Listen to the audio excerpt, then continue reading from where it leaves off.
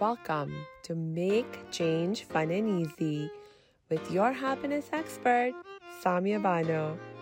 This is the podcast to help change makers, coaches, trainers, and healers break your chains of fear so you can create the impact and income you desire with fun and ease.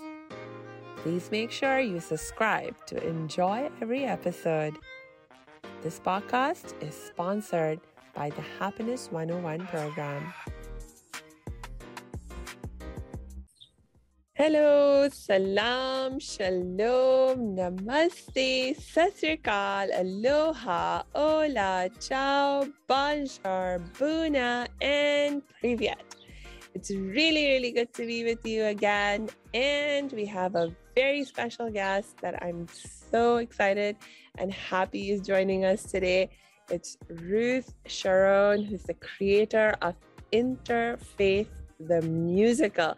Welcome, Ruth. Welcome to you. Oh, thank you so much. You know, I must say, Ruth, I'm extra excited to have you here because, well, I don't know how long it's been since I've known you, at least a good 20 years. And actually, you were one of my grandmother's best friends. And so I have extra love for you, other than, you know, whatever my relationship with you is. I just have extra love for you because of that. Thank you. It's mutual, Samia. Yes. And you know, one of the reasons that you connected with my grandmother and then I got introduced to you and got to know you is because you are so active in the interfaith community and you have been like dedicating your life to interfaith work and interfaith engagement.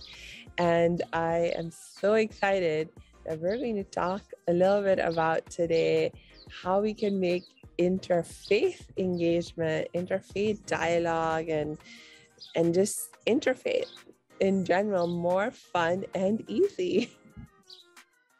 I remember about maybe 25 years ago, before I was in the Muslim Jewish Women's Dialogue group that you were speaking of with your grandmother, Bibi, beloved Bibi, Halim, I had formed another group that was called Open Door LA, and we met for the first time with the sheriff, the man who was sheriff at the time of Los Angeles, who was also very engaged in interfaith work around the city. He would show up to all the different faith communities and lend his support. And when we asked him to be on our board, and he agreed. And then we said, "Do you have any advice for us?" And he said, "Be curious. And no matter what you do, remember to have fun." And that seems such an odd comment coming from the sheriff of Los Angeles, right?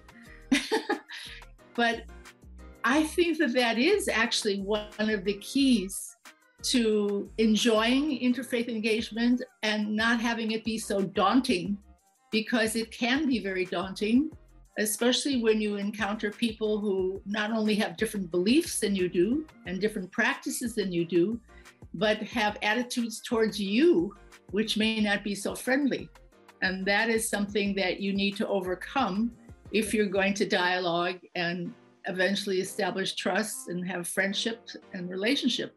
But so if you can remember the fun part, and I think that I tend to go to humor all the time when I'm with people, because I find that that's it's an icebreaker and a groundbreaker, and it's a way to immediately create bubbles of joy and the laughter, and that just laughter itself is I would say probably one of the most important sounds that we can create or apprehend or use to enable this work of building relationship with people that we think are so much unlike us, but in truth are not.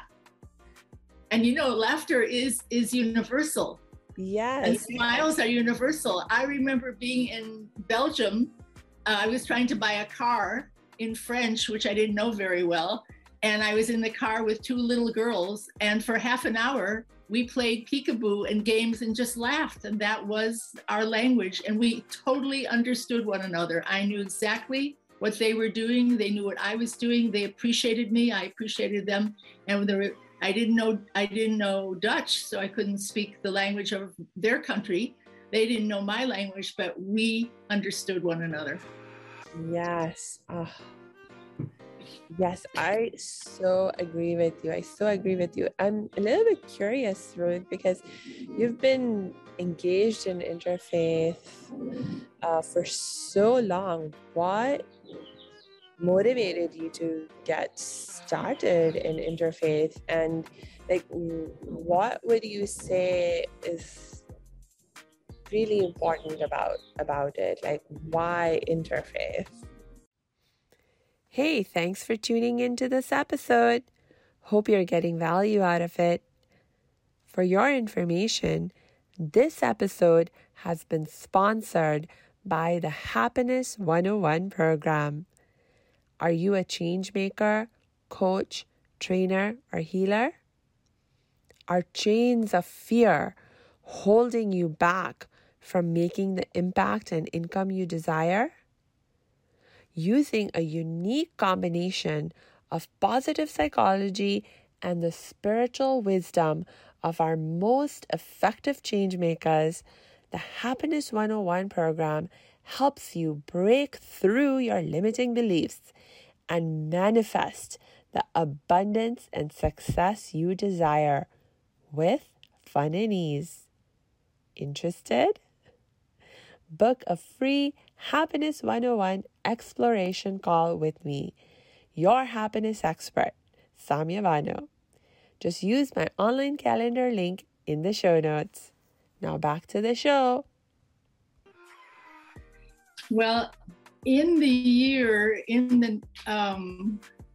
early 90s, I actually am a filmmaker, a documentary filmmaker and a writer. That's actually how I spent most of my adult life, making films and writing. And I had this crazy, wild idea that I was going to organize a Seder for Passover for the Jewish holiday, the day marking the liberation of the Israelites from slavery in Egypt 3,500 years ago.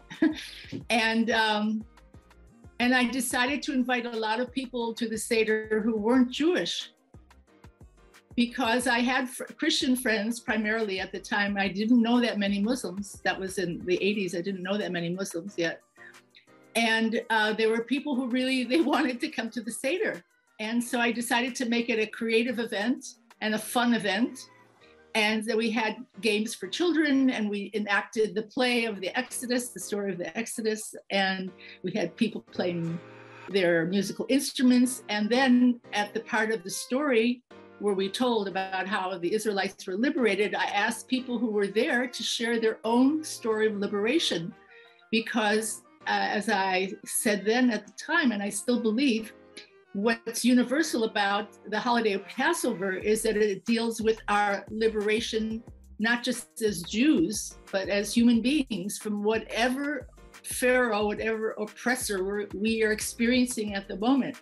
So it can be emotional liberation, it can be economic, it can be sexual, it can be cultural, it can be psychological. There's so many different kinds of liberation. And every year we go through a different phase of liberation. And so it doesn't really matter how you address God or if you believe in God. People can sit around a table, I call it the table of humanity, and share the human story of our struggle. And so that there were 85 people at that Seder. I had to find a room to rent, and I had to have it catered. More and more people said, we want to come. And then I had it filmed because I'm a filmmaker. I thought, well, I'll never do this again. Little did I know. But anyway, so when I looked at the footage afterwards, I thought, I'll bet there are a lot of stories of Passover, of personal liberation out there. I'm going to find them. And the moment I said that, you know, heaven listens to us. And so people started dropping out of the woodwork and out of the skies with the most amazing stories of personal liberation, of an Ethiopian Jew who was trying to escape to Israel and was caught and taken into prison. And he had to spend Passover in prison, and his jailer was Muslim. And when Passover was coming, he asked his jailer, who supposedly hated him and considered him an enemy, if he could help get matzah so they could eat the unleavened bread during the holiday Passover. And the Muslim jailer said to him, "Why should I do that?" And the Ethiopian Jews said to him, "Because we both believe in God. We both believe in Allah." And the jailer thought about it, and he ended up organizing 5 Muslim women who prepared matzahs for the Jews who were in prison. So that was one of the stories that I heard, and I documented. I interviewed the person who was involved with that. And then all these different communities that weren't Jewish that were celebrating Passover, the Catholic workers, and then a Black pastor who had been celebrating Passover for 6 years with 600 African Americans. And so I met him, and then he invited me to their Seder. And at that Seder, there was a Black woman, a minister, who I did not know at the time, but later I was invited to the church to speak. Then the pastor wanted to commend me for my activity of conciliation, of bringing people together. And he asked me to speak to the congregants. And when I got up to the pulpit, I had no idea what I was going to say. And the first words that came out of my mouth were, "I have a dream," like Martin Luther King said in Washington in his famous speech, "I have a dream" speech. And when I said that, the congregation shouted out, "Tell it, sister, tell it." And I went into a reverie, and I started saying that I have a vision before me, and I see it's near Mount Sinai, and I see people from all over the world sitting together and celebrating freedom together. And I see in the background Sadat, who had been President Sadat of Egypt, had been assassinated for trying to create peace. I see him smiling and happy because he wanted even to build a cathedral for Muslims, Christians, and Jews on Mount Sinai to commemorate the fact that he thought that people should be able to come together in prayer as well. And then I said, and I have an idea that there's a child in Japan that is participating and asks one of the 4 questions of Passover: why is this night different from all other nights? And that's someone in Hawaii would answer that question. I said, I could just see us all being connected together. And then as I was telling this story, the audience was getting more and more excited, and they were, you know, as in Black churches, they're very, very responsive. It's almost like call and answer. So I would say something, and then they would say, "Yes, that's it, sister. You're getting home now. That's it. Take it in, and take it home." And so finally, I finished my vision, explaining my vision. And when it was over, I was a little bit stunned because I didn't even remember what I had said. I just remember I had been caught up in the moment, and the whole congregation was caught up with me. And a beautiful Black woman came up to me, and she said, "How many people do you think you'll have going on that trip?" And I said, "What?" And she said, "You know, the one to the Middle East with all the people from the different faiths." And I said, "I don't know." And then she said, "Do you think you'll have anybody coming from Philadelphia?" And I was just so thrown off by her questions. And I said, "I don't know, but it was a vision. It was an idea. Let's talk about it." So we exchanged phone numbers. And a few weeks later, I know this is a long-winded story, but I'm getting to answer your question. How did this all start? And she came to my house for a Shabbat dinner on a Friday night. And then we talked about maybe we should organize a pilgrimage to the Middle East, and it would be a peace pilgrimage, and it would include people from all different faiths, and we would retrace the steps of Exodus And we would go through the Sinai desert, and then we'd come to Jerusalem. And in Jerusalem, we would have a universal freedom Seder for Passover, and we would celebrate Easter with the Christian pilgrims. And we would invite Palestinians, and we would have this amazing celebration together. And right after we were talking about this, she started kind of pounding her chest, and she looked like she was having a heart attack. And 2 other friends were present, and we were all concerned. Her name was Dolores Gray. And we said, Dolores, are you okay? Are you okay? And she said, I can't believe this. I can't believe this. I received 3 prophecies from 3 different ministers, and they all told me the same thing, that one day I would be leading the most unusual trips to the Middle East, and it would include African Americans and Jews. Wow. And it was one of those, moments from Twilight Zone, because we sort of understood that we had been brought together for a purpose, and that the prophecies she had received were about to come true. And so we went to Egypt and Israel on a reconnaissance trip to be able to plan this, and then we created the first interfaith peace pilgrimage. It was called Festival of Freedom, and it was in 1993. And we had 13 people, and that Black pastor was there with his wife. And we had actually more African Americans than Jews on that trip. We had more Christians than Jews, but it didn't matter. That was the beginning of it. And then in 93, 94, 95, and then there was a hiatus. It was very, very labor intensive. And so I stopped for a few years, and then I did it one more time in the year 2000. And where do you think the majority of the people came from in the year 2000? Yes. Where? Los Angeles? Philadelphia. Oh my gosh. Which was your question to me? You have people coming from Philadelphia. I couldn't believe it. So God works in mysterious, but also humorous ways.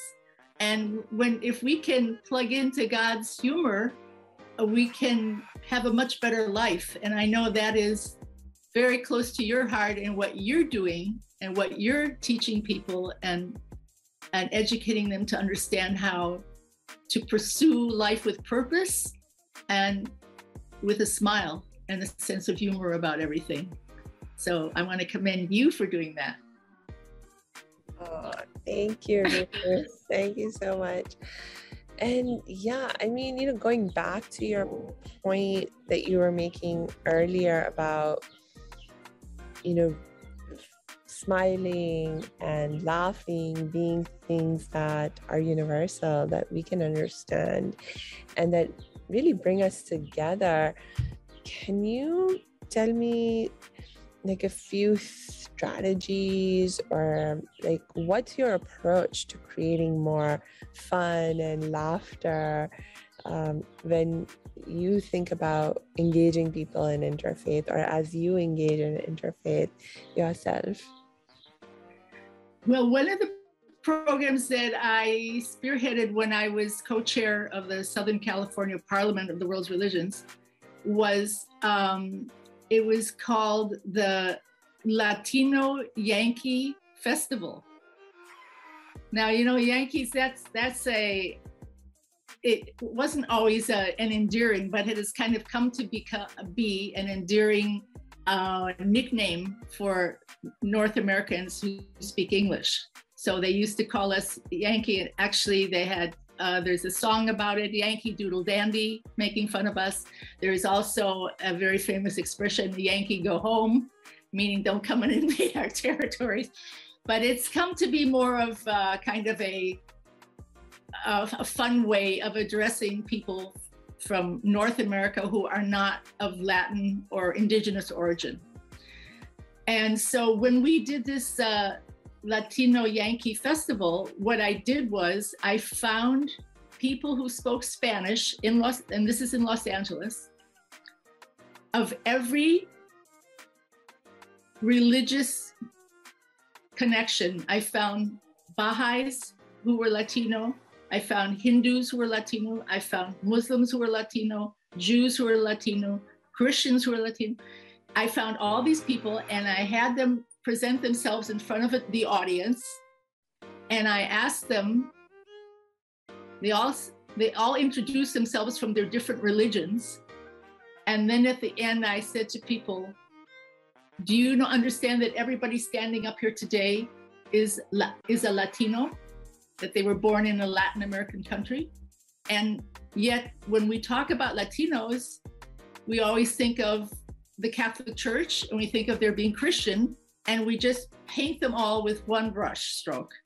And I said, and look, and here you have before you people from all these different religious communities who have made personal choices of how they want to worship God or how they want to live in the world.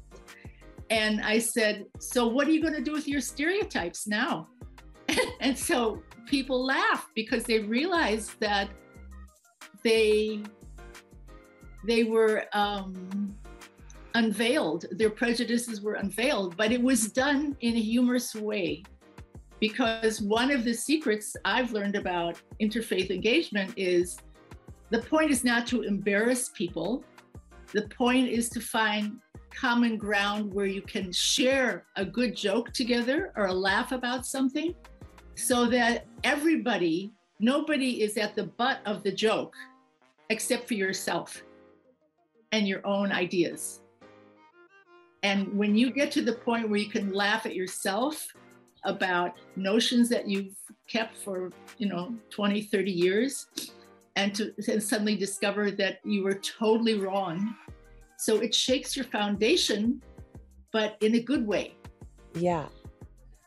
Because then you make room, there's an opening for new understanding, new information, new wisdom, and new enjoyment, because you've just taken the husk off of something before which was unapproachable or that was already frozen and fixed in time, and you couldn't deal with it in any other way than the way you had accustomed yourself to thinking about it. But now suddenly, right, moment of revelation, and there is such pleasure in revelation. I can't imagine use any other word to describe revelation. It's a high. And when we have revelations about one another, then the prospects for peace increase exponentially. Yes. And actually, the example that you just shared is such a brilliant example. And the other thing it made me think about is that other than revelations about other people, in this context, in an interfaith context, I think one of the most valuable aspects of interfaith engagement for me has been how much I have learned about not only people of other faith and about myself, but about other Muslims. Because when we have interfaith things going on, we have such a diversity of Muslims who come into the space, and sometimes it's even more fascinating, especially this was a very common experience for me when I first started engaging in interfaith, is to discover all the different kinds of Muslims out there. And, in America, especially, that is such a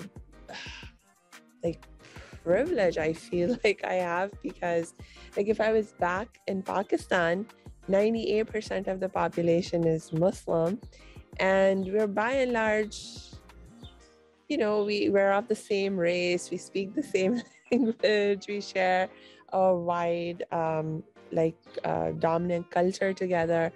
But right. In America, we have Muslims from all over the world. They're all different skin colors, speaking different languages. And even when you look at, how we understand Islam, how we practice Islam, it can vary so much. And I have discovered that more in interfaith spaces here in America than anywhere else.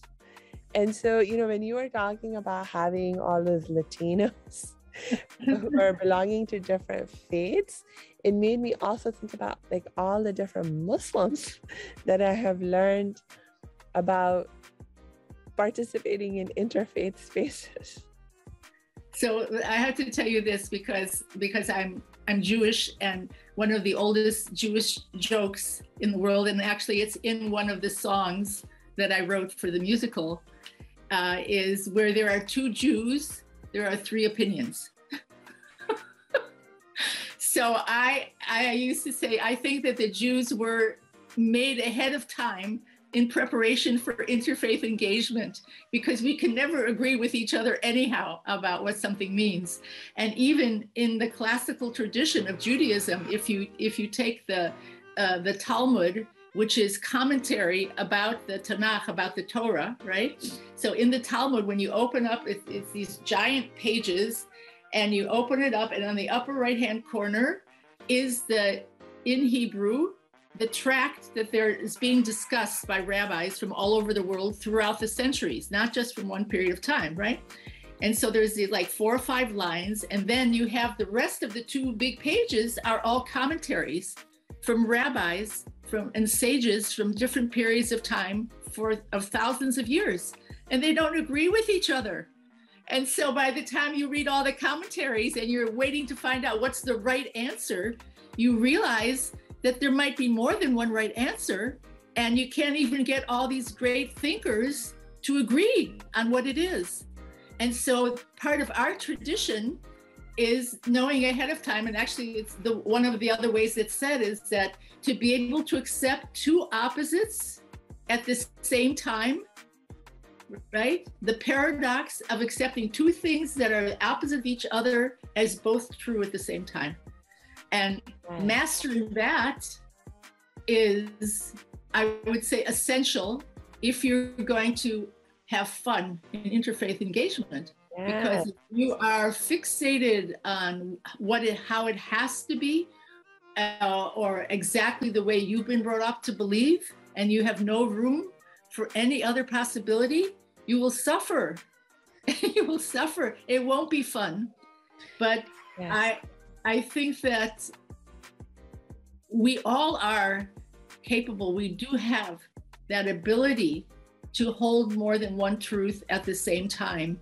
Yeah. And I think interfaith engagement cultivates that and develops that. And the proof is in the pudding, because one of the songs I wrote for the musical is called, and this is from a Jewish woman who wrote this song, right? It's called Jesus is Here for You. I'm not a born again Christian. I'm not a Jew converted to Christianity, but I took on as a challenge writing a song as if I were a Christian. And then I had a gospel singer, a Black gospel singer, record the song for me. And when she finished, I said to her, do you realize that the person who wrote this song is not Christian? And she said, you can't be serious. And then she thought about it and she said, well, if they did, they wrote it from the heart. And that was like, what should I say? That was gold. That was such a gift, what she said, because it made me realize that 25 years ago, Samia, I could not have written that song. My heart wasn't prepared to be able to enter into someone else's faith on such a deep level that I could write a song as if it was from their faith and not mine. At the same time, not abandoning my own belief or my own identification as a Jew. So that was an amazing moment to hear her sing it and to hear her comment on it and say it's a really beautiful song. And I think that we are all capable of that. I think that even atheists are capable of grasping what does it mean to be a person of faith, and that people of faith can also understand an atheist point of view. Maybe not accept it, maybe not agree with it, but it's all possible. And if it can be presented musically, even better. And that's kind of what I was aiming at when I started writing these songs. Yes. Oh my gosh. I've had the absolute pleasure and the privilege of watching the performance of Interfaith the musical, at least one version of it. And one of the things that I really loved about it was, of course, it was a lot of fun. And the thing was that you took us through so many different emotions over the course of the play. I mean, there were some songs that were just so soulfully beautiful. There were others that were just funny. There were some that were even sad. But like together, they just created this beautiful experience. And the what I came out of it with was a feeling of upliftment, a feeling of being connected to a sense of love for myself and for people of other faith. And just that whole process of engagement. And because like a lot of the songs, they really made you think, and they were like expressing people's thoughts as they thought about interfaith and as they engaged in interfaith. Oh my gosh, it was such a... Could you share a song with us? Like, I remember I was just thinking about this song, What If My Children Go Astray? Because that is one of the tugging at someone's heart, not just making them laugh during the evening, which of course the laughter was an essential part, but also recognizing that this work is not for the faint of heart, that this work also involves challenges. It involves breaking taboos of cultures and of religious paths that sometimes are so painful. You see parents who excommunicate their children because their children choose a different way to worship God or marry outside of the faith. And we've all know stories like that. I have people in my own family, and I know other people from other faiths that the same thing has happened, where parents are not allowed to see their children any longer because their child has married someone from another faith. And and I remember when the words to the song came through me, what if my children go astray? What if they find another way? What happens to my legacy? What happens to my family tree? And the whole song is about coming to terms with it. And the young girl that was the father singing the song, and the young girl sings, what if I cannot bring them home when I have children of my own? What of my own integrity if I'm not allowed to be me? And these are issues that will come up in every generation, will come up in every tradition. Someone said to me, well, could this musical be shown elsewhere? I said, this musical could be shown right this minute in India. And instead of having the problems in the story, the love story between a young Jewish girl and a Native American boy, it could be a young Muslim girl and a Hindu boy from India, or it could be within the Hindu tradition between people of different caste system, where their parents... I just read a few months ago about a family that killed the groom. The family of the bride killed the groom after the wedding because he was from a different caste. So this is contemporary. It's not just something that happened, thousands of years ago that we tell stories about. So these are the hardcore, poignant, heartbreaking issues within interfaith engagement. Yeah. But it would not be as invaluable as it is if we didn't have that part too. If it was only about having fun and curiosity and yes, and just getting to meet each other and become friends, and it would be valuable. But what makes it invaluable is that it also deals with wounds and the rough places and the situations that we have to grapple with, and we don't always get the answers from our clergy or from people who are spiritual leaders, because they can't always provide the answers either. And so we have to stumble through the dark and figure this out for ourselves. And that's really what the musical is about as well. The parents of both the young woman and the young man in the story are totally opposed to the marriage. So both parents are opposed for similar reasons, because of maintaining tradition and continuity. And yet they each have a different way of coming to discover something about themselves that then makes it possible for them to even consider participating in an interfaith wedding. So I know that there will be people in the audience that will plug in at different places because of their own personal experience.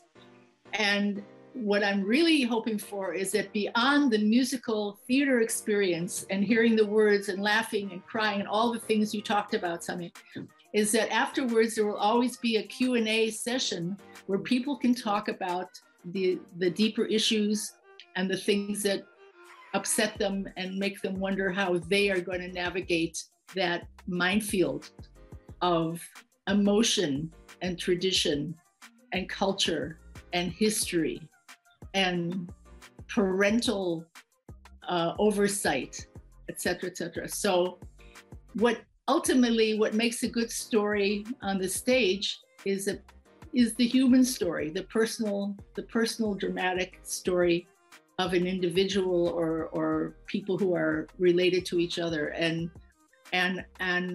my main thought when I started to receive all this music in a very mystical, magical way, I can't even account for how it all happened, but my main thought was, when I finally figured out why, was, of course, how do we get to mainstream to convey the ideas of interfaith engagement, if not on the musical theater stages, because that is the perfect place to be able to try out these ideas and to show inclusivity and to show the beauty of our diversity, which, the Book of Mormon was a delightful show, and it was shown all over the world, performed, and made a lot of money. And it was poking fun at the Mormons for 2.5 hours. And although I admired its theatricality and music and all that choreography, I was thinking to myself, well, why should we be poking fun just at the Mormons for their beliefs? We all have beliefs in miracles in each of our traditions.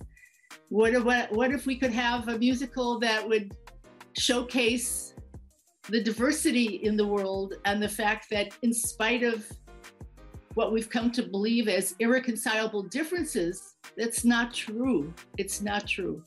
And each tradition, I know in Islam it's true, has a vision of paradise, of where people, the lamb and the lion come together. We certainly have it in Judaism. I know in Christianity has it. I know every tradition does have a vision of what paradise would look like, and it has to do with living together peacefully.